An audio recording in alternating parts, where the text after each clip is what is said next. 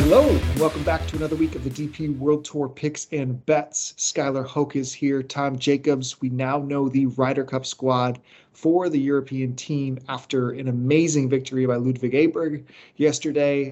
What are your thoughts on the roster? What are your thoughts on the Omega European Masters this past weekend? So I think thoughts on the European Masters is we were unfortunate with Bjork, Alex Fitzpatrick, right? Like I feel like we had a couple of good chances up there. So that's the first. Second, really pleased for Aberg. Like the one knock I've been giving him the whole way along is that like he has 3 good ones and 1 bad one, and this time he kind of transformed that, right? Like he actually grew into the event, which I really liked. I think he got better every single round, which is something you want to see and sort of save your best until last, I guess. So I really enjoyed that. I love the fact that he played himself onto the team because I think he was listening to what Lou Donald said earlier about how impressed he was with him at the Rocket Mortgage and what he did last week. I think he was probably going to pick him anyway. And I think there would have been way more of a stir if he didn't win this week than there is. Like, I think once he won, everyone was like, okay, that's fine. Like, he's on.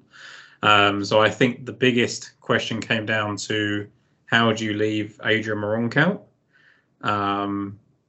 And that was by taking Sepp Straka and Nicolai Højgaard, right? I had my comments about Shane Lowry and you know, I stand by them. I don't think he was ever going to be off the team. That wasn't the point of my tweet. I think he was always going to be on it. I just think that he's very fortunate to be on it. I get that the data kind of suggests that he should, and obviously they're a data-driven team, so fine. Do you take Sepp Straka over Meronk? I think is probably the question, because Nicolai is the course winner as well as Meronk. But Meronk has been first and second at that golf course. He's won 3 times since the qualifications, or at least since the last Ryder Cup. He's probably, well, we'll come on to this in a minute, I think going to have a good title defence. So I guess he just didn't do enough. Like ultimately, like there was a point during the European Masters where he could have actually got that final spot. He was actually ahead of McIntyre.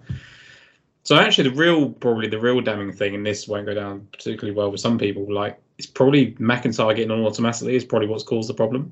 Because I think if Meronk had gotten automatically and McIntyre missed out, I don't really care. I don't think this is a conversation. Yeah, I think that's probably the point. I know there was conversation either that Bob could have been on the roster without it. I would have been hard pressed to see them pick him over Meronk. And I think they would have done again, which is what concerns me. But like, at least then you almost can be outraged. Like there is nothing about that team today that you can be outraged about. Like I don't think you can go, I'm outraged that Sepp Straka is picked above Meronk, where you go, okay, well, he literally won. He's finished 2nd and 7th for the last 2 majors. I get that he probably hasn't been as committed to making the team as others, but he's a birdie maker, right? I do think Meronk is very hard done by. Like what? So you asked the guy to finish 1st and 2nd at the golf course and win 3 times, and that's not enough. Like he shot himself in the foot, like Ben Cody put it well on Twitter. Like he shot himself in the foot by going over to the PGA Tour, but that feels problematic. Like, so you're basically saying he was at fault for splitting his time across 2 tours and trying to chase the PGA Tour card. He might as well just committed to more PGA Tour stuff then. Like, I think he played half and half because he felt that was good for his Ryder Cup chances. Mathematically, it wasn't. He was obviously poorly advised, but like, I think he thought he was doing the right thing and kind of been shot in the foot. What's kind of interesting though, when that angle is talked about, is he has a PGA Tour card right now because he's going to be one of the top 10 guys in the DP World Tour, right? So, I mean, Bob deservedly he should have just played full Europe, right? Bob took that and just stayed home, declined events, and I guess as hard as we have been on McIntyre, I'm extremely excited to see him in this element because of people that I have a chip on their shoulder and rise up to the occasion. He has on more than anybody else. I think that's really where, we made kind of selections of what we thought last week, and mine ended up aligning with how it worked out, leaving Meronk off. And it's just in the big time events, I haven't felt that Meronk has made himself in the mix as much as the other guys have. And I think that's because he's been in and out. I think that's the issue. Like, I think if he had committed fully to the PGA Tour or vice versa, he'd have been fine. I think the argument many people will be like, is it a lack of ambition to have just stuck on the DP World Tour? Like, I think Bob did it before, didn't do very well on the PGA Tour, and learned from that lesson and came back, right? Like, and I think Meronk is always going to take that opportunity, like, because if he wins on the PGA Tour, which was definitely in the realm of possibility at some point during this season, it's all taken care of because he gets the pick probably if he doesn't get on the points list. He has his PGA Tour card, regardless of how he's going to get that anyway from the top 10, right? But like, I think he just believed in himself so much that he thought he could contend on the PGA Tour and he didn't. So is that a negative? Possibly. I think at the end of the day, like, I won't lose sleep over Højgaard being there over Meronk or Straka being there over Meronk. I can see, like, there is nobody else that's missed out that I think can go, I was hard done by. It's just him. Well, because the other thing to me, in the course history angle of Marco Simone, like, Meronk won when he was basically the favorite, right? I mean, it wasn't the entire Ryder Cup team there, right? Yeah. I'm looking back on odds. Nicolai was 18, finishes 5th, 18-1. Meronk was 19-1, finishes, wins the event. Rasmus and Bob, it was an everyday run-of-the-mill DP World Tour event. And I think he missed the cut of the year that Rory and Fitz and that. Correct. The year that it was actually like a little bit more pumped up. And then when he finished second, none of those guys were there again in 21, right? So I think what it is like, and look, I get the strength of the schedule and strength of field size argument always in these conversations. I completely understand it. But in my head, I'm just sitting there thinking, like, realistically, Europe are going to go maximum matches for Rory, Rahm, Victor, Fleetwood, Hatton, I guess, right? Aberg is going to play. I imagine. I think he's going to play right? 5. So, like, does it really matter? Is the first question. Like, they're going to play like one match, and they're probably not going to win their singles anyway because they're going to be the underdog.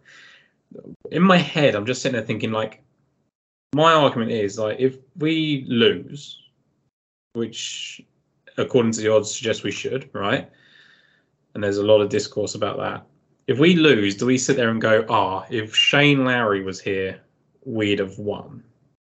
And I think the answer is no. So the fact that he just had this kind of automatic pick, like, he was blatantly told 3 months ago that he was in, I think. Like, I think that's what kind of rubs me the wrong way a little bit. He never played Marco Simone. Even in that year that Rory and Fitz played it, he didn't play it. So there is nothing about Shane Lowry that suggests to me that he'll be good at Marco Simone. Like, he's not even the off-the-tee prowess that he's been over the course of the season right now. So that concern, like, if I was to take Meronk versus Shane Lowry, Meronk versus Straka at Marco Simone right now, I'd pick Meronk, like, in a head-to-head.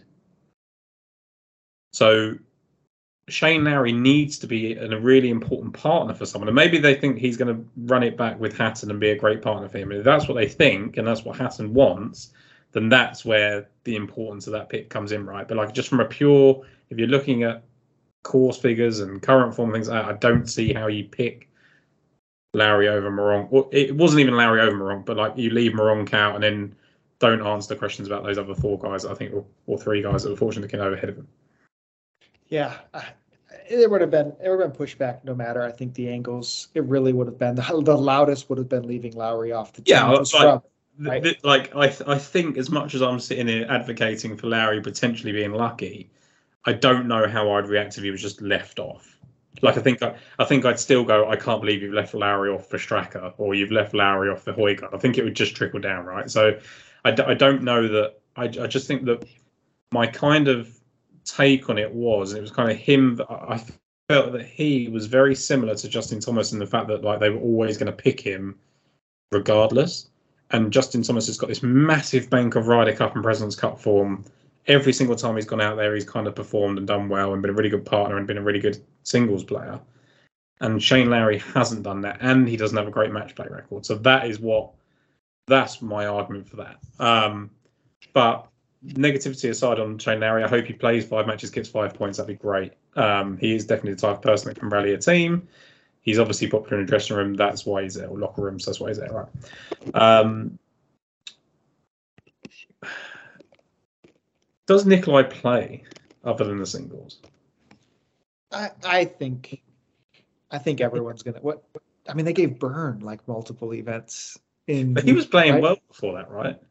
I mean, I do. I think they're going to throw these guys out there. Like, yeah. I think Bob, of anybody, will be the one to play one match, and I still don't think he will. I bet they all play at least 2. And I just yeah, fair enough. And I just wonder, like, so then I think the next question is who partners who. So to me, it's very obvious. You just go Rory and Aberg. Like he is a rookie. You need him to go with an experienced player, and it would be electric. I think I advocated for Rory and Hovland last time the most. Like, I'd like it to be Rory and Aberg again.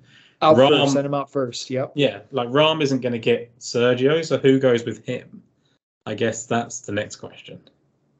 Well, if you think Hatton Lowry is going to stay, then I want which doesn't really seem to make. I think it would actually probably be Fleetwood, Lowry, Hatton, Rahm. I want Sepp to be with somebody that can like fill it up and birdies and bunches, you know, and kind of go that route. Like, so he's going to be a 4-ball player, right? There's not really much. Yeah. I don't think to having him in foursomes. Like, I would agree. I think it's just right. Let's see if you can make a birdie on this hole when I can't, type thing. Yes. Yeah. So I don't know if you put him with like.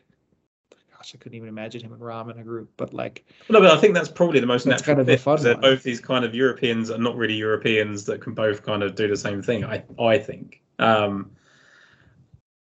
think what we've done is we've probably picked the right players. I just don't know how it's going to work, and I think that's like before. You always had this kind of like Luke Donald play with Sergio, and then when Luke Donald was out of the team, it was Sergio and Rahm, and then it was. Kind of like, but like Lowry with Rory was this kind of obvious partnership, and they lost like 4 and 3 to Harris English and Tony Finau. So like the most obvious things don't seem to work. Like I just think that's like Fleetwood and Molinari, and like I get why their skill sets merge so well, especially on that course. But like I wouldn't necessarily have put them together at the start of the week. So you need to find that partnership that you go, okay, it wasn't obvious, but it now makes sense retrospectively, and this is what the result was. So. Look, I am just excited now. It's a great team. It's a good mix of veteran presence and thing, which is ultimately what he's done with picking Rose and Lowry, right? So, as much as what I'm saying about Lowry, people will say about Rose, I have arguments against that again with the 6 Ryder Cups and how he's played in all of them. But he's played so much better this year too, I think. And just been great in Ryder Cups. Like he's played 6 of them, and he's consistently delivered 2+ points. Like. I know 2+ isn't great in the last couple, but like 3, 4 in times. And I wonder who he'll partner with. Like, is he the type of person that gets a Straka? I don't know. Like, it's weird. Yeah. I thought Luke said something interesting about Sepp when I don't think of his game that way. One, they thought the world of the Hero Cup. He mentioned the Hero Cup with like every player. Like, I don't know if that's just like a marketing thing. Yeah, it might be. But he said Sepp's a great driver of the golf ball, which, right? Like that's not the first thing that I think of with Sepp. No. But what he is, he's very accurate. He might be one of the more accurate guys now on the team. So is that a subtle hint that they are going to really like, Open de France, the Golf National, that type of style again this course? If they can get to this degree where it really matters, and Sepp can play into that. I don't know. It's just an interesting comment when I don't think of Sepp as it did guy. Kind of pique my interest because I think of him as just this kind of like great short iron player that just can make birdies out of nowhere. Right? Yeah, like, I mean he's really good with his irons. His irons spike like crazy, but he hasn't lost the field accuracy since the RBC Heritage. He actually gained strokes in almost, I think he's like 4 events since the start of 2023 where he's not gained off the tee. Yeah, so he struggles chipping. He's not. He's not wrong, right? Like he is actually probably is like. So then, does he put him with a Rose who's pretty good around the greens at times? Like, it's an interesting one. It's a hard job, and that's why they're employed to do it. I'm excited. I had my kind of thoughts. I think Meronk is very unfortunate, but you have to leave someone out. And I think the best thing that I can say about it is like the conversation 6 months ago was who on earth is going to help us? Like, yes, oh absolutely. my God, like it might be Rye, it might be Seamus Power. And now all of a sudden it's like we've got an embarrassment of riches for this kind of 12th pick. So it's a good problem to have. Yep, agreed. All right, 15 minutes in, we can transition over to the week ahead of us, but want to make sure first we give a shout out to our audio listeners. You can find us at Daily Fantasy Sports Picks and Bets, The Mix, on YouTube at Mayo Media Network. Like, review, subscribe, all the different things you can do to support us on both of the platforms. Last week, Tom, doing the betting and DFS preview, it was one of our biggest weeks of the entire year. And that was because probably, there wasn't a ton else in the sports world happening. So we got the big prize pool was 100K to first, 20K to first, and a higher dollar one. And they've repeated that this week. We have a 50K to first contest and then another 20K. So I'm excited to see that. But one thing that is going to catch a little bit more of eyeballs this week is the NFL is back. I'm supporting my Run the Sims hat here. You can use promo code Mayo over at our friend Justin Freeman's site, Run the Sims. They've unleashed their new contest Sims, which is the Sim Runner Pro. Huge fan of that site and the limited football knowledge that I know. They make things so much easier. So supporting Mayo Media Network with that partnership of Run the Sims, promo code Mayo for that will go a long way as football kicks off here in the States this week.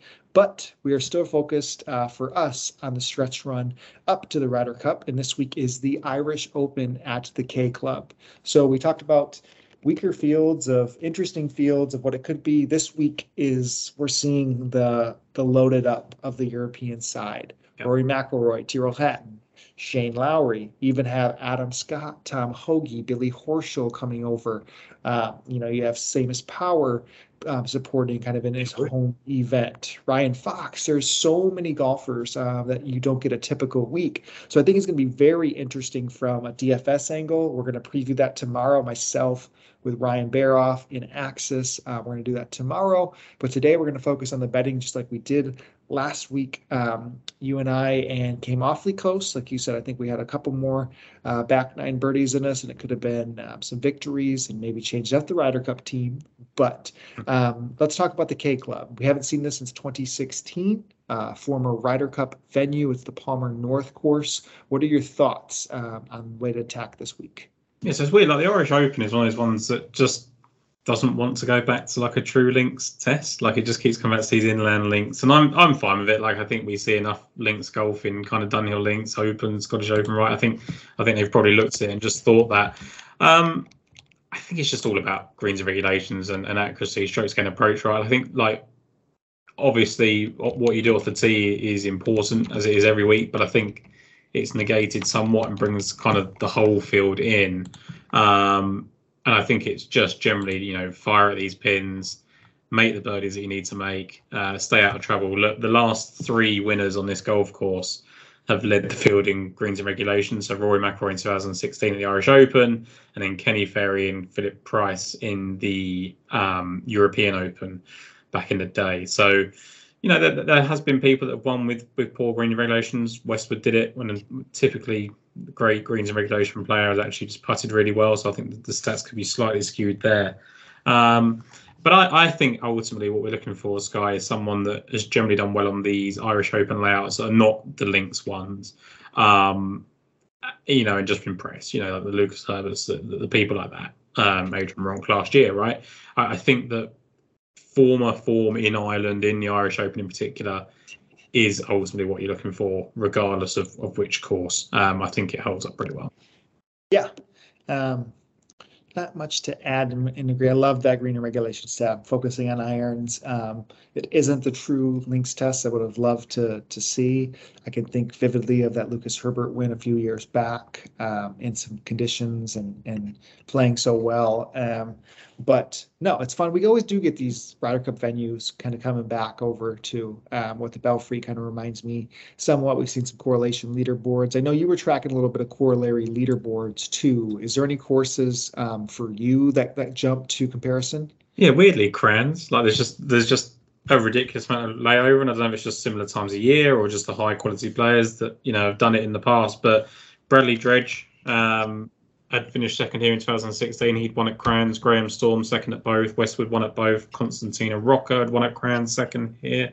Bjorn won at Crans second here. Jimenez won at Crans second here. Barry Lane second here, won at Crans. Matthias Gromberg, winner of both Crans and the European Masters here. Per Ulrik Johansson, two-time winner here, back-to-back, and then fourth at Crans. So, for whatever reason, it's stood up pretty well. I don't know necessarily there's anything to it, but I think it's the same kind of formula, right? Like, hit it close, make the birdies. Rory won 12 under by 3 strokes, so that will give you kind of an insight as to what to kind of expect scoring-wise. I don't think it'll be too dissimilar. So yeah, I think there's something in that. It helps that it was last week. I think that ultimately, if you're just playing well and hitting your irons well, you'll be able to take advantage of this golf course. Yep, totally agree with you. When you look at the odds boards, this isn't something we've seen. Man, when's the last Rory McIlroy DP World Tour event? Right, he's plus 320 is the best spot. Yeah, I guess that was back in like the Middle East swing, like when he beat Reed, right? So just seeing 3-to-1s is a little bit of stark change. I almost even felt that way that Matty Fitzpatrick kind of owned an odds board last week, but really seeing somebody at 3-to-1 jarring to start. Us from a betting perspective. I think I'm going to lean a little bit more into the places for my card as we go along, just due to the star-studdedness, right? You have Rory at plus, I guess 350 is the longest. Hatton, you can get him 11-to-1. Scott 22, Minwoo 20, Lowry is also 20-to-1. Those guys command the market up top, but we're choosing to lay off those guys. But we can dig into them tomorrow on the DFS show, which one when their salaries are released. But your betting card starts just beyond there. You're going with the 13th man, Tom. Tell us why Adrian Meronk can repeat. Yeah, like it'd be very easy for me just to say, like, I'm betting him because he's going to stick it to Luke Donald and the European Ryder Cup team. I think that is definitely part of it. I think when you looked at his story he posted with good luck European Ryder Cup on a black screen, seems pretty like he's pissed. I happen to think he was potentially told he was going to be on it, and then Aberg just did what he did, and that might be what happened. I feel like he probably always knew with Bjorn in the vice captaincy that Højgaard was going to get that pick, and he just assumed he'd be the other guy. And I think you can be a bit scorned by it, like we saw it with Freddie Couples and Cam Young. Like sometimes there's some miscommunication, right? So I think there's potentially something to do with that.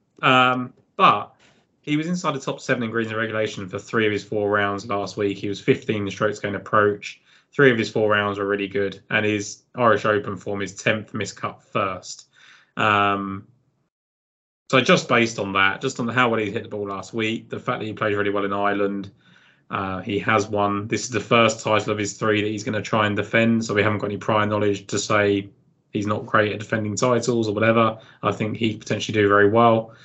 Look, the conversation turns, Sky, I guess, when we talk about the fact that he's been pretty poor in majors, and when we talked about that one Marco Simone where he missed the cut was when kind of Rory and Fitz and that kind of came along. And that's the concern, that he hasn't yet shown that he can step up in that kind of field. I think this is where it changes. I think that this is the first time he's kind of come in knowing that this is the type of event that he can win. He has won it in the past. Yes, Rory McIlroy is going to be there. I think Rory McIlroy's got other things on his plate. He's got the Ryder Cup to look forward to. He's got kind of, I don't know if he still hosts it, but he's definitely obviously going to be a big part of it if he doesn't host it. Meronk hasn't got a vice captain to impress anymore. That bit's done. So freewheeling a little bit. It's time for him to get back to his game, and I think he can definitely contend for the win again this week. Yeah, I'm nervous in the sense that the Ryder Cup was everything in this moment. There's nothing ahead of this, right? He has a PGA Tour card wrapped up. He has. It's just pure spite, or is it like I'm pulling the plug and I'm done? I think the only thing I think with that is that, like, if he was pulling the plug and he was done, like Nikolai's already pulled out this week. Yeah. I don't know why he wouldn't. So, like, I think there's definitely enough in him that goes like, I'm really going to show you made a mistake, and you're going to put me on the team next time because this is how I react to it. Look, it's all kind of hearsay until it happens, right? Like, I can sit and say what I said about Shane Lowry over the past like 10, 15 minutes at the start of the show, and then he wins either this week or Wentworth, and it changes everything, right? So what you probably want now as a Ryder Cup, European Ryder Cup fan, is Shane Lowry or someone to kind of win coming into this. Rose maybe at Wentworth. I just think Ronk is here still to prove that he can win, take some winning form into the PGA Tour next season, and prove that he is still one of these better players. Yeah, no, I'm totally understanding of that angle. And I mean, at some point there has to be some self-motivation and you're showing up anyway, right? So if you're going to do this, like there is that side of it. So can see with him. For me, I'm still a bit down the board. Your next selection is, I've really debated, I guess there's two golfers that, one in particular that I was very, very close. And I guess not even if you made some type of point, could find room on the card. I really wanted to bet Billy Horschel on what we saw the last two events of the year. Why wouldn't we be on Horschel? You can get him as long as 45-1. So if you compare him against some of the other guys, now he had a awful PGA Tour year, literally until the last two events. So I guess that's the true reason why. But man, his irons upticked that last time out. He was a bad putter away from beating Lucas Glover at that Wyndham Championship. I'm a little worried he could be popular in DFS if it's a good price, so I don't get a sneaky play there. But man, I'm close on Billy. He was the one. I probably had three that I left out, and he was probably the toughest one.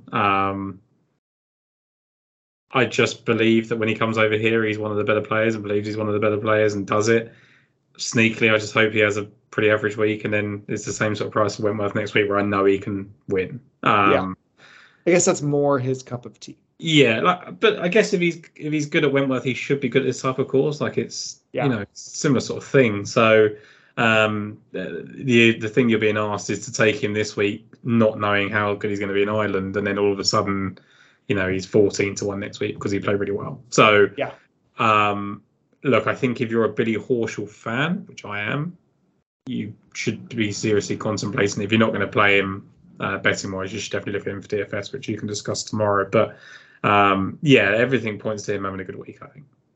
Yeah, that's I'm hard pressed right there, and I have a spot, so we'll circle back as we go through it. I mean, if you keep running yourself down kind of the outright boards overall, I mean, you get into the range here of next would be, and there was the angle after you said Meronk Spike, Mackenzie Hughes and Ryan Fox come to mind after not making the President's Cup team and then winning within like the next couple of starts. So there is that chip on people's shoulder. Bjork is back 33-1. Again, an iron test. He's another. He could be. Yeah, he's the other. So the three people I left out were Horschel, him, and then your first pick. Okay. Yeah. So I'm looking forward to hearing what you say on him. But yeah, I think Bjork has done everything like that you could have expected from him, and he just isn't winning because Alex Bjork doesn't win right. So I think from a complete each way value, from a DFS point of view, he should be definitely in lineup. So I just think that win equity, like what I saw from him when he was in the contention again this weekend, wasn't that promising. Yeah.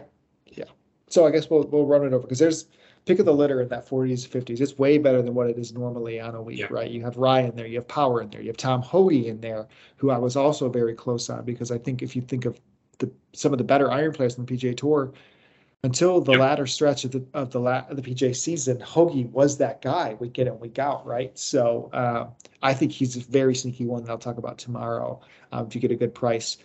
But it's hard for me to keep off, and I will be betting at 55-1 this week. What I think is, bang on one of the best form players right now in the world, and that's Alex Fitzpatrick. Back nine in contention for what you'd probably say. I guess he wasn't not in the mix at the ISPS, right? But this felt like his to really get to, and just bogey free on Sunday, but nothing on the back nine, not a single birdie. Really could have been the Aberg type of what ended up happening. And that aside, he's got to be breathing such a sigh of relief of what his life looked like 2 months ago and what he's turned into, right? He's got a full DP World Tour card, no problem. He is now one of the better, probably if you had to power rank the top 10 guys next year to get a PGA Tour card, he is in there. And we're getting him at good prices, in my opinion, still. And at a course that isn't something that's going to be overpowered. I think it plays more into his favor. Once again, you mentioned Kranz being a potential link. Irons in, he's excellent. He's just, middling off the tee almost always, if not losing to the field. So to me, I just can't, when I look at that form, leave him off this week. Yes, the ultimate reason I did leave him off was that, and look, you have to consider the fact that he played very well last week. He's the same price as last week, but with Rory McIlroy, Tyrrell Hatton, Shane Lowry, Minwoo Lee, Ryan Fox, etc. in the field. So that's my one concern. I think the second concern was one of the reasons I picked him was that Matt Fitzpatrick was very definitely going to be involved in some description over the week. Yeah. And I felt that he would be comfortable in a situation where he had to take on his brother, and he didn't look it. I know he wasn't paired exactly with him, but he was terrible off the tee. When it really mattered. That concerned me. Other than that, I think as an overall player, when you look at in the recent weeks, he's probably just Alexander Bjork, but without the kind of scar tissue. So he's been great, and I think the upside for Alex Fitzpatrick has definitely changed from I think we were always pretty high on him, but I think certainly in my head he's elevated beyond what I thought last year. So I think you're probably still getting value on him. I just worry that if he struggled in that sense with Matt there, why is he going to be any better if Rory or Hatton or whatever are in the mix? Now, that obviously involves one of those two being in the mix for that to even matter, is the first question. So if you don't think they're going to be in the mix, they're just kind of one eye on the Ryder Cup, then it doesn't really matter. I think if it comes down to Lowry, Minwoo Lee, Scott's, obviously been a while since he's really been in contention. Then you've got the kind of Rise and Bjorks. I think he's fine against all of those. To your point, is he going to be great against Billy Horschel head-to-head on a Sunday? I still have slight concerns. So whereas I think it's not panic stations like a Bjork who's shown it for 20 events that he can't get the job done, I was slightly concerned about the Sunday.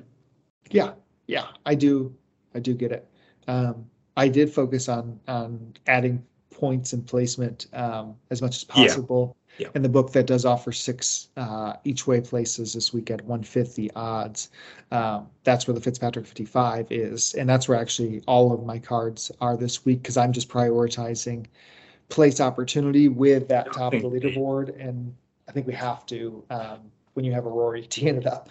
Yeah, if you're a UK listener for this and you do like Fitzpatrick, just take the 10 places and take 40 to 1 or 8 places and 45 to 1. I think he definitely represents value. I think when you put him against a Dietrich or a Rosner or a Yannick Paul, we'll all have the same kind of questions. I do like Jordan Smith to a certain extent, so I'm intrigued by that one. But I think he's rightfully where he is in the field and should be there. So. In terms of just course fit, again, probably a good one. Yeah. Yep. Nope. Excited for him. It is interesting also if you keep on the PGA Tour side. Vincent Norman is teeing it up this week. Winner at the Barbasol, and he's deeper than Alex Fitzpatrick this week. He has not missed a cut, I guess, since the Travelers. They call him the Candy Man, and his iron play has been spiking, I guess you could say, fairly enough, right? It's not what I think of with him. I think of him I would love him teeing it up at that number at a course where you can let it rip. I think he's better in a typical Irish Open, what you think a links thing. If he comes to Dunhill Links, I'd be really intrigued. He has spotted his irons, and that's what kind of as soon as he won, it was almost like everyone was off of him because they don't believe he's going to win 2 times in a season. And that was when I kind of felt like I should take him, and he wasn't great in those. I think he had a middling finish again straight after 25th or something like that. I think he's a really high-end talent who just is probably in the wrong course, maybe. But I don't think the Barbasol will necessarily lined up as the perfect course for him either. So he's obviously overcome that. What's man, if you would have like asked me, well, I mean, we had the discussion on the show 2 years ago Yeah. when him and Aberg were getting spot starts when they were both in college, right? I mean, I would have been right there with what Norman was showing off the tee. It was better than Aberg at the time, you know? So that was one thing that I didn't mention when we talked, Ludwig, is I should have, happens, or looking back is so easy, but he has played well at courses where you wouldn't have anticipated it. Yeah. His best finishes this year now Omega. Yep. And you liked it just the number purposes and like now getting a chance, but Omega, Wyndham, and John Deere have been his 3 best times of the year. So maybe his driver is just that good that when other people can't take advantage of it, right? Like he's still, I mean, they said it today, right? Like, and Justin Ray tweeted about it. Like, he's potentially the number 1 driver in the entire world. So no matter where he goes, he might just be able to take these lines that people aren't doing. And I thought Norman was that guy 2 years ago. Yeah. No, and Donald said it in his thing about Aberg. He said, look, if statistically we played enough events, he's the best driver in the world. Like, that's very clearly high on it. And I don't know. Like, I think Aberg's probably gone to another level already than Norman. But, like, is there going to be that much difference? I think we had the conversation about, like, when Nikolai and Rasmus, and everyone was so high on Rasmus. And I said, like, it'll probably kind of, I think you said as well, like, it'll probably, like, find its level at some point, and they'll probably be not too dissimilar. Like, there's no reason to think that Norman can't elevate his game. If anything, he's taken the harder route.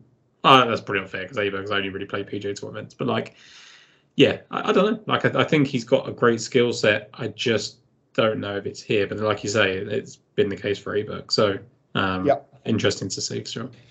That rounds out, I guess, like I said, James Power is here too in this Do area. we care about James Power anymore? No. Not like literally, he might be the most disappointing person to have ever been in that race. It was bad. I mean, I guess he got hurt, right? He won and then he got hurt. Yeah. I think that's probably. Did he? He hurt the whole time though, or was he just hurt for like 1 week and then we just give him an out? Like, he was 13th for the John Deere Classic, 19th for the Byron Nelson, 18th for the Wells Fargo. Like, he had a little stretch where he just ejected. Yeah, I'm trying to double check. He listed. He has actually withdrawn from the event too. Oh, there you go. So great. So we don't even need to discuss it. We don't even need to worry about it. Perfect. All right.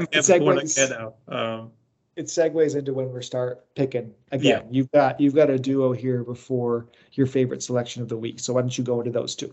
Yeah, look, I think Thorbjørn Olesen was the last person I put on my card, but also potentially the one I'm kind of most intrigued by. He's played in 9 Irish Opens, and he's finished inside the top 18 in 6 of them. 3 of those were top 10s, and 1 of them was at this course in 2016. So for whatever reason, he loves Ireland. He loved this golf course back in 2016. He's probably playing a little bit better than people think. Like, he's had 3 top 25s in his last 6 starts. He was 3rd at the halfway mark at the British Masters, 25th in a really strong field at the Scottish Open, and then 10th going into the final round at the Czech Masters. So whilst he was only 40th last week, he actually led the field in greens and regulation. And it was ridiculous. Like, I think he nearly hit 100% of the greens in one of the rounds. So I'm really impressed with that, just from a statistical standpoint. I think just from when I think of people that can step up, if we have our doubts about someone like Moronk, I don't think we have those about Olesen. Like, he's shown over his career that he can step up in really strong fields. He has done it multiple times. And look, he averaged 84% of greens, 77%, 94%, 83%, 83%. So all week he kind of lived peppering those greens, and obviously didn't hit it close enough because his strokes gain approach numbers weren't incredible. And normally that means you haven't hit it that close. But I just think the way he's been playing is slightly under the radar, and he's a winner and someone that's played very well in the Irish Open in the past. So Thorbjørn Olesen for me, I think is a great pick. Yeah, you've been one to kind of just stick on him and his prowess, and he's been sneaky, just consistent and very strong. I think a lot going in that manner in a different price range of what we have seen him too.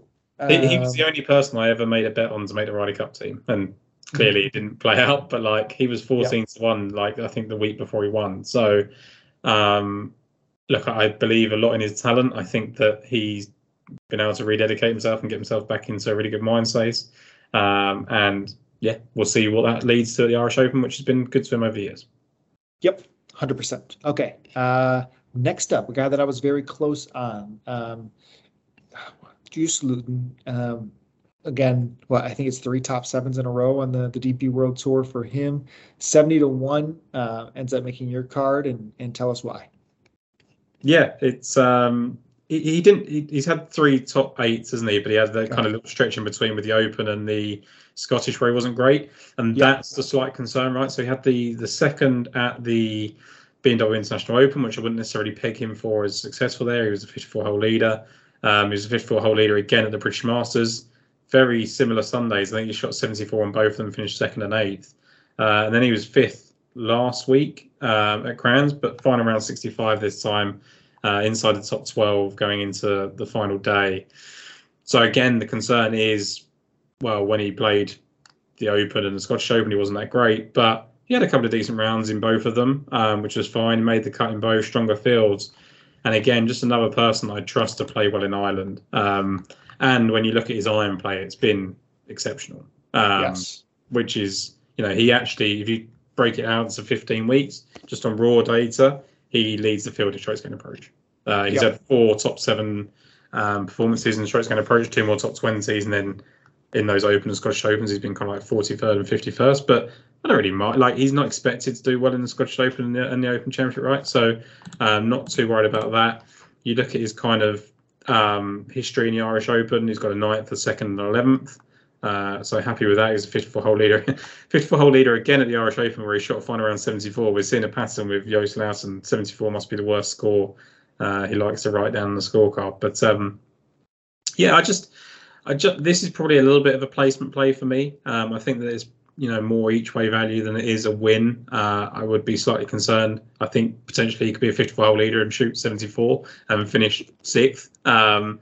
But the upside is there. Like, we know he's actually a DP World Tour winner. We know he's comfortable in Ireland and he's hitting his irons really well. So Joost Luiten for me at 70-1 was great, just behind Olesen at 66. Yep, absolutely. Can make a good argument. I was excited when your card showed up, and you were emphatic, even on Sunday, that this was going to be your bet of the week here with Eddie Pepperell at 80-1. Eddie played this event in 2016, in a year where miscuts and DQs were more frequent than top 10s, and finished 8th at this event, never leaving the top 10. Right, just as steady Eddie as it could be. And he has shown himself after kind of, I would say, falling off a little bit of form, leading into, I guess, the Himmerland British Masters, Scottish, coming back with a 3rd place, 39th at the Czech Masters, which included incredible irons, and then last week, 8th place finish, which again, with very, very good iron play. Eddie comes to the mind always to me when it's a course that isn't going to be overpowered. It's something where you're going to play from the fairway. You're going to need accuracy. And I was kicking myself after seeing him play so well early on in the week, thinking, man, you saw the spike at the Czech Masters. Omega made so much sense. We're getting a chance again at another good number here. Well, look, I said last week that Eddie Pepperell should be good here and hasn't, and that's why I didn't bet him. Like, then maybe there's just something he can't get his head around the course, and he got his head around it. And I think that in itself is enough reason. Like, he's clearly playing so well now that any inhibitions he had about courses he's not played well at in the past, he can get over. When he was 8th here in 2016, it was a year after he lost in a playoff to Soren Kjeldsen at Royal County Down. So he just loves the Irish Open. The fact that he was 8th last week, and the fact that he's been 8th, 4th, and 5th his last 3 weeks in strokes can approach 1st and 5th before that when he's made the weekend. His iron play is just exceptional. We know the issue with Eddie Pepperell is off the driver. It has been for a number of years, but 2nd, 4th, and 8th in the Irish Open in the past. In good form, in good spirits. He's tweeting again, which is always a good sign for Eddie Pepperell. I think this has come at the perfect time for him. It's a good 2-week stretch for him at the Irish and then Wentworth. Yeah, 100%. And I included, I think there might be hundreds out there that didn't have the places with them on Eddie. Again, prioritizing for me, so I'm happy with the 80s there with it. And we enter triple digits. Tom, you actually have the longest guy on your card of the week, which I'm so impressed on. Yeah. So impressed. And I held off. I typed in 1,000 to 1. I'll mention his name. I'm not going to bet him. I'm surprised your one isn't as big as mine. That doesn't fill me with confidence. I'm surprised your long shot isn't as big as mine, but we'll see what happens at the end of the week. For sure. So a duet of golfers that are coming, on a weekly basis right now for us. One, I mean, if there's any golfer that shoots a 63 and a 61 in 1 week and then opens up triple digits the next week, Tom, everybody's running to the podium to bet that guy. And I've already seen it on multiple betting cards this week, right? It just makes sense. And when that guy is Guido Migliozzi, I mean that's a hard for you, is it? Triple hammer. You know, he was so impressive. Like, I think, yeah, like it's funny because actually when you listen back, they were showing some of the old footage of when Donald first took the kind of Ryder Cup captaincy and what it meant to him, and he referenced Guido. Like, he was very much on his radar. Obviously, that kind of played out when he started the season poorly, but I think you kind of alluded to the fact there was maybe some distractions that kind of led to that, right? 2 miscuts in the Irish Open so far, but we know he's this kind of mercurial talent that can just build off good weeks, right? And the like you say, 61 and 63 is just wild, and to do it when actually not everyone was shooting that low was really impressive. And I think that's what Guido does, is he goes and shoots the score that people don't think's out there, and that's the kind of biggest asset he's got. The problem he's got at the moment is he can't do it for 4 rounds, but if he was doing it for 4 rounds, it'd be 40 to 1. So that's what you're taking is looking at the kind of round by round stuff, like a 61 and a 63. What does that count against the kind of 72 and 71 that let him down, I guess? Yeah, if he shoots field average on that day, it's 19 under, and that's tied with Aberg, right? Like that's in the cards. And his Thursday was awful. He could not hit a green to save his life. And the rest, even his Saturday, which wasn't good, he still hit better irons. It was very good progressive iron play, ended up gaining strokes in all 4 categories. And like I said last week, I mean, he has had a consistent stretch of golf where he has yet to, since the Porsche European Open, miss a cut, include a really good play at the British Masters outside of Sunday, BMW International. So Guido has definitely turned a corner overall. So excited for him, and at the hundreds, more than happy to take it. The only thing that hurt worse 2 weeks ago than not having Sean Crocker on the betting card would be if we didn't bet him this week and he won. For those that didn't see the story, Sean Crocker withdrew when everybody and his brother was on him it wasn't the ISPS, was it? It was the ISPS. It was it's Checkmasters. Oh, check. Yeah. Where everybody was on him in a big number withdraws because he pulled a DJ, which was fall down the stairs and hurt his shoulder. I'm also not convinced by that. Well, it was odd because he was at the truck like an hour before that, right? That's essentially like you told me he withdrew, and I was like, well, he's like looking at putters. Like what? Yeah. So I guess it probably is right. Like he probably fell out of the truck steps. But yeah, now go ahead. Sorry to interrupt. So he says precautionary withdrawals from this past week, and then the check. And what's then interesting though, he's been posting that he's been out on the golf course, and then this morning said, first time in like my career that I'm the first guy on the range. So I think he's antsy to get back to playing. If you remember when we bet him at the Barracuda, still mad he should have won that event. He played really, really well outside of one day. Trending irons, popping, a lot of signs for us after we were very early kind of on his renaissance back to some decent play. So just do not want to forget. Comment is actually, when someone thinks they're saying something positive, when he says, first time in my career, I'm the first one on the range, and he thinks that shows how hard he's working. Does that not say for 20 years you've never been working that hard? I mean, yeah, unless he's like been second and third on the range every time, and it's just that he literally said this is the first time I've been number one. Like, I don't know, but like, sometimes people give themselves a pat on the back, and I'm like, well, that doesn't sound good for you. And first I think time in 7 years, I'm first on a range on a Monday. You think I'm excited to be back? Is what it said. Yeah. Yeah, like I think that's not like you should probably be on first of the range more often, especially when you're not playing very well. Like I wonder if something like he does look like the type that there is a little bit of lack of commitment sometimes. Like I think he enjoys life. I think he definitely enjoyed life after he won. And I don't hate that. Like I think that's why you get these 100 and 150 to 1 numbers about Sean Crocker. If he dedicates himself to the game, which I think he will at some point, I think he's this 28 to 1, 30 to 1 goal for every week, which is why we like him so much. Yeah. Oh, absolutely. I'm super excited for him this week. Last 150 to 1 for Crocker, and then the next pick here again with the 6 places. There's 200s on both these guys, but I prefer getting the extra one. It's Sebastian Soderberg. So a frequent, I think, conversationalist on betting cards, trying to catch the Soderberg week. I've never really looked to nail him. I haven't had any success in that. But what I thought was incredibly interesting, if you look through his numbers, right? A former winner at Omega, 24th last week. I believe he was second in ball striking in total. I know this just because our friend Ryan Baroff just loves to sweat Soderberg. And when you looked through his tee to green round, what was interesting? So if you are, I've got him as 5th. Okay, so 5th. So still great. I'm sorry to keep interrupting, but I'm just like, No. I'm just reading as we're going along. Right. I think that's important to distinguishing. Can't say that right. But overall, I mean, if you look at him from the week, 24th place finish, and then you look at how good he was gaining strokes off the tee, how good he was gaining strokes approach, right? It was a very, very solid week overall from the ball striking standpoint. You go through it, he had 3 balls out of bounds in the week. So to have those numbers while putting 2 balls out of play on the 6th hole, which is the easiest hole on the golf course, right?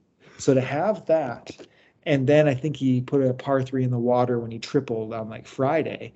I just think the tea leaves of how good that iron play must have been is, incredible. I mean, 365, giving us also last week, there had to be an issue with some of those people that were inputting the short putts because there was so many 2-footers missed.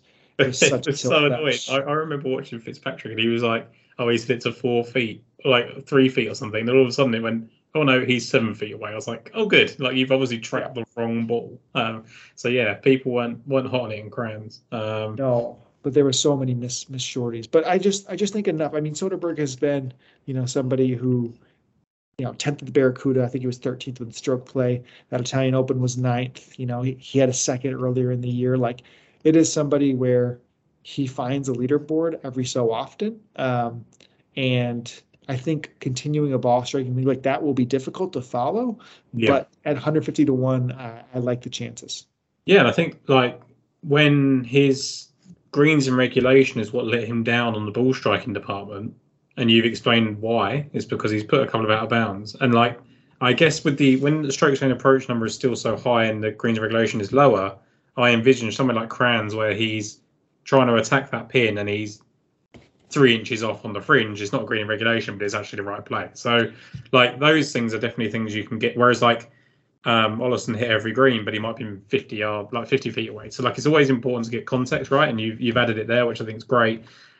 Just a little bit of extra context for Soderberg, which I think actually helps.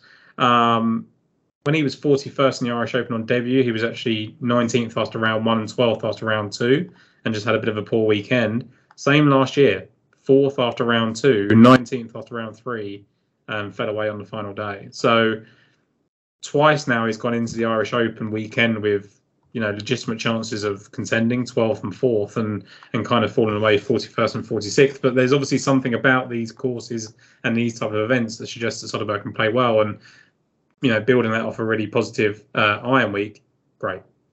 Yep, absolutely.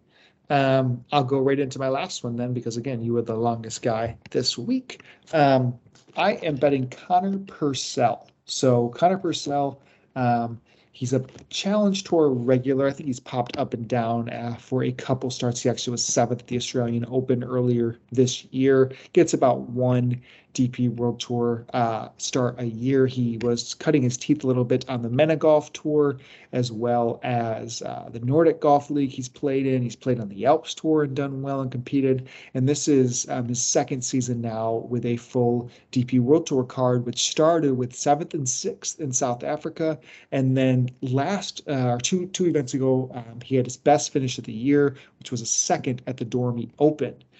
So if you look at Connor Purcell, 26-year-old Irishman, Purcell, I guess this course in particular isn't one that's really been seen in now 7 years, right, of play overall.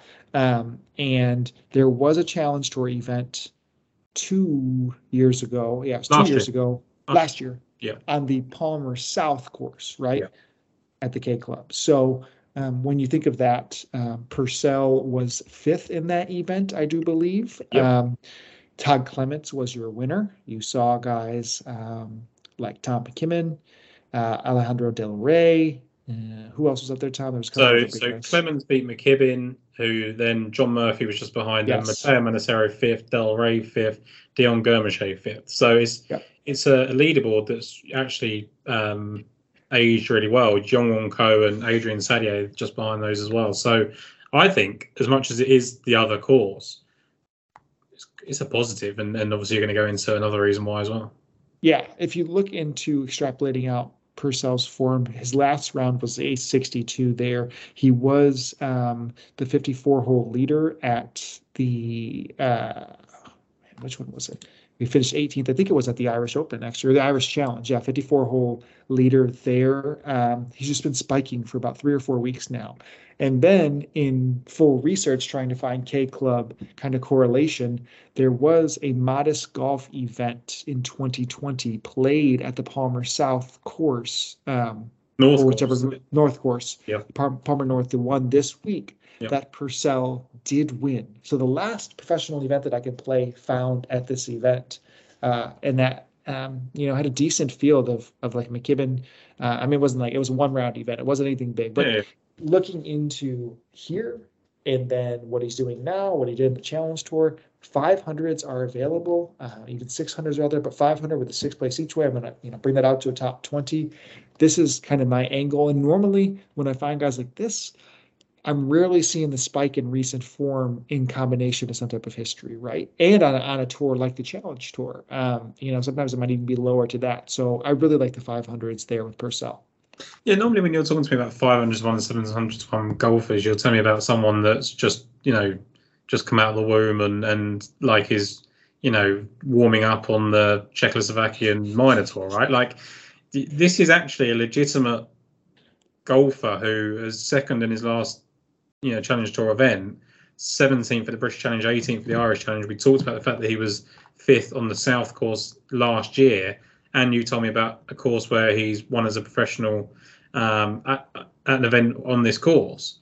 Then you look at the fact that actually the start of the season or the end of last year was really good, 7th, 6th. Like it's been a sustained period of form. Like this isn't just someone that's coming out of nowhere, right? So yep. I think it's one of those ones where I think in the past we've had these events like the ISPS Handle where we've gone right where there's not a big golfing quality, like they can really contend. This is obviously very different, but that's why I think what would it have been in the ISPS Handle, like 100 to 1? Probably.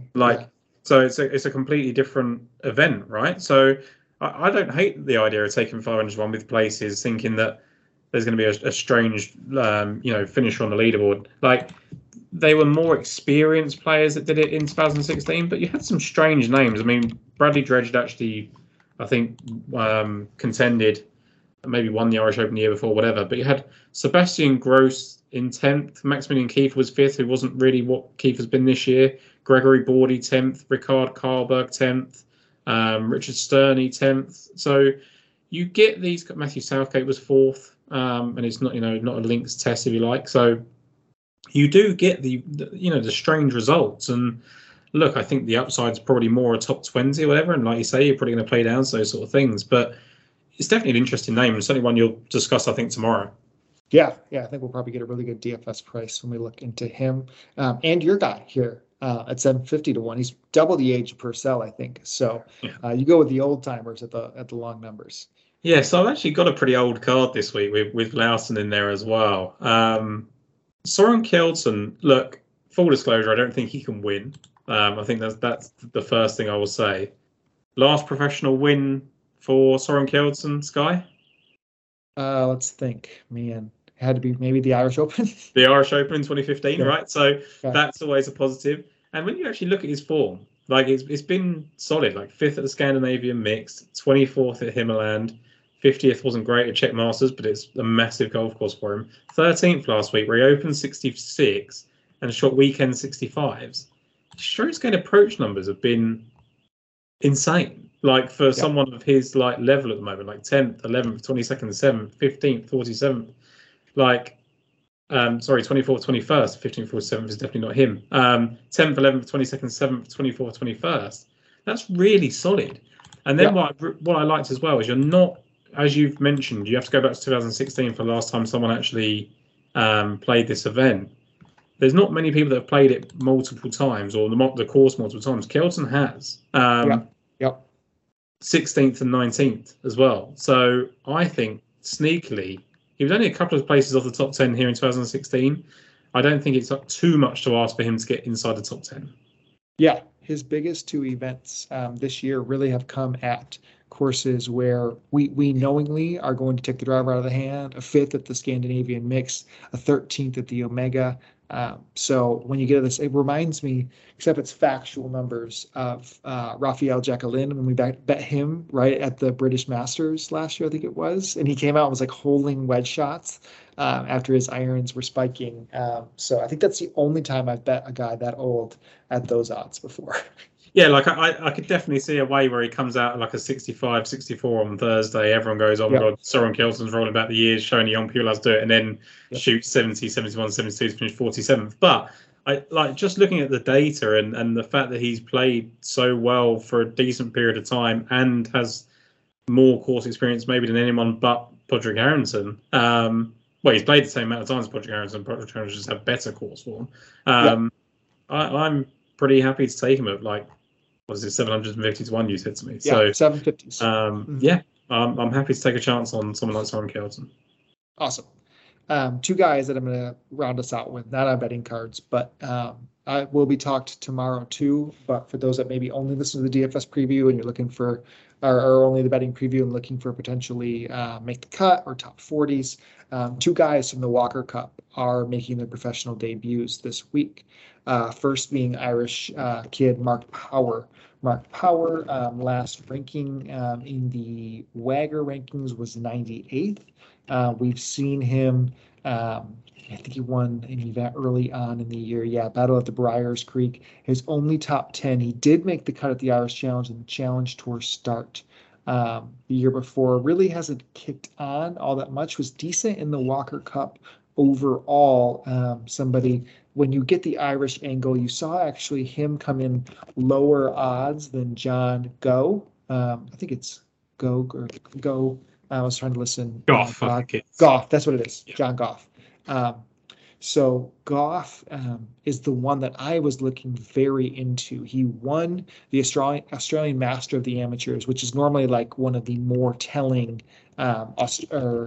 events overall in amateur golf. We've seen some really big names win that: David Micheluzzi, Aaron Wise, Sahith Theegala, Chun-An Yu.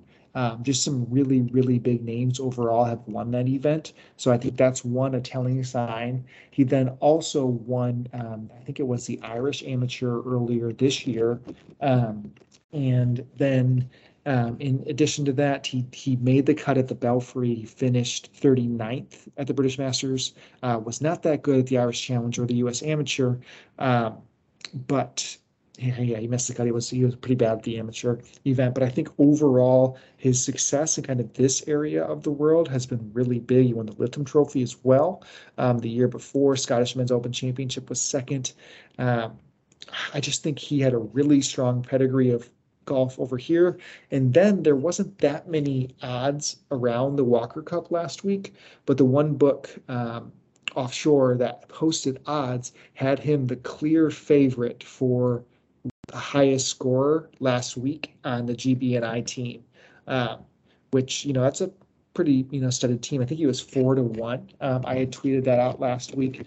Do you know with the Walker Cup, when they pick singles, is it like they throw a name out and then they pick the guy to match them, or do they throw in? Again, I don't expect you to know, but I was just trying to think through this. No, I've never really thought about that. I didn't watch this weekend. It sounds like something that would be true though. Well, because I only asked because he got sent out against Sargent on Sunday. He played all 4 matches, did really well. He lost to Sargent, won up on the 18th.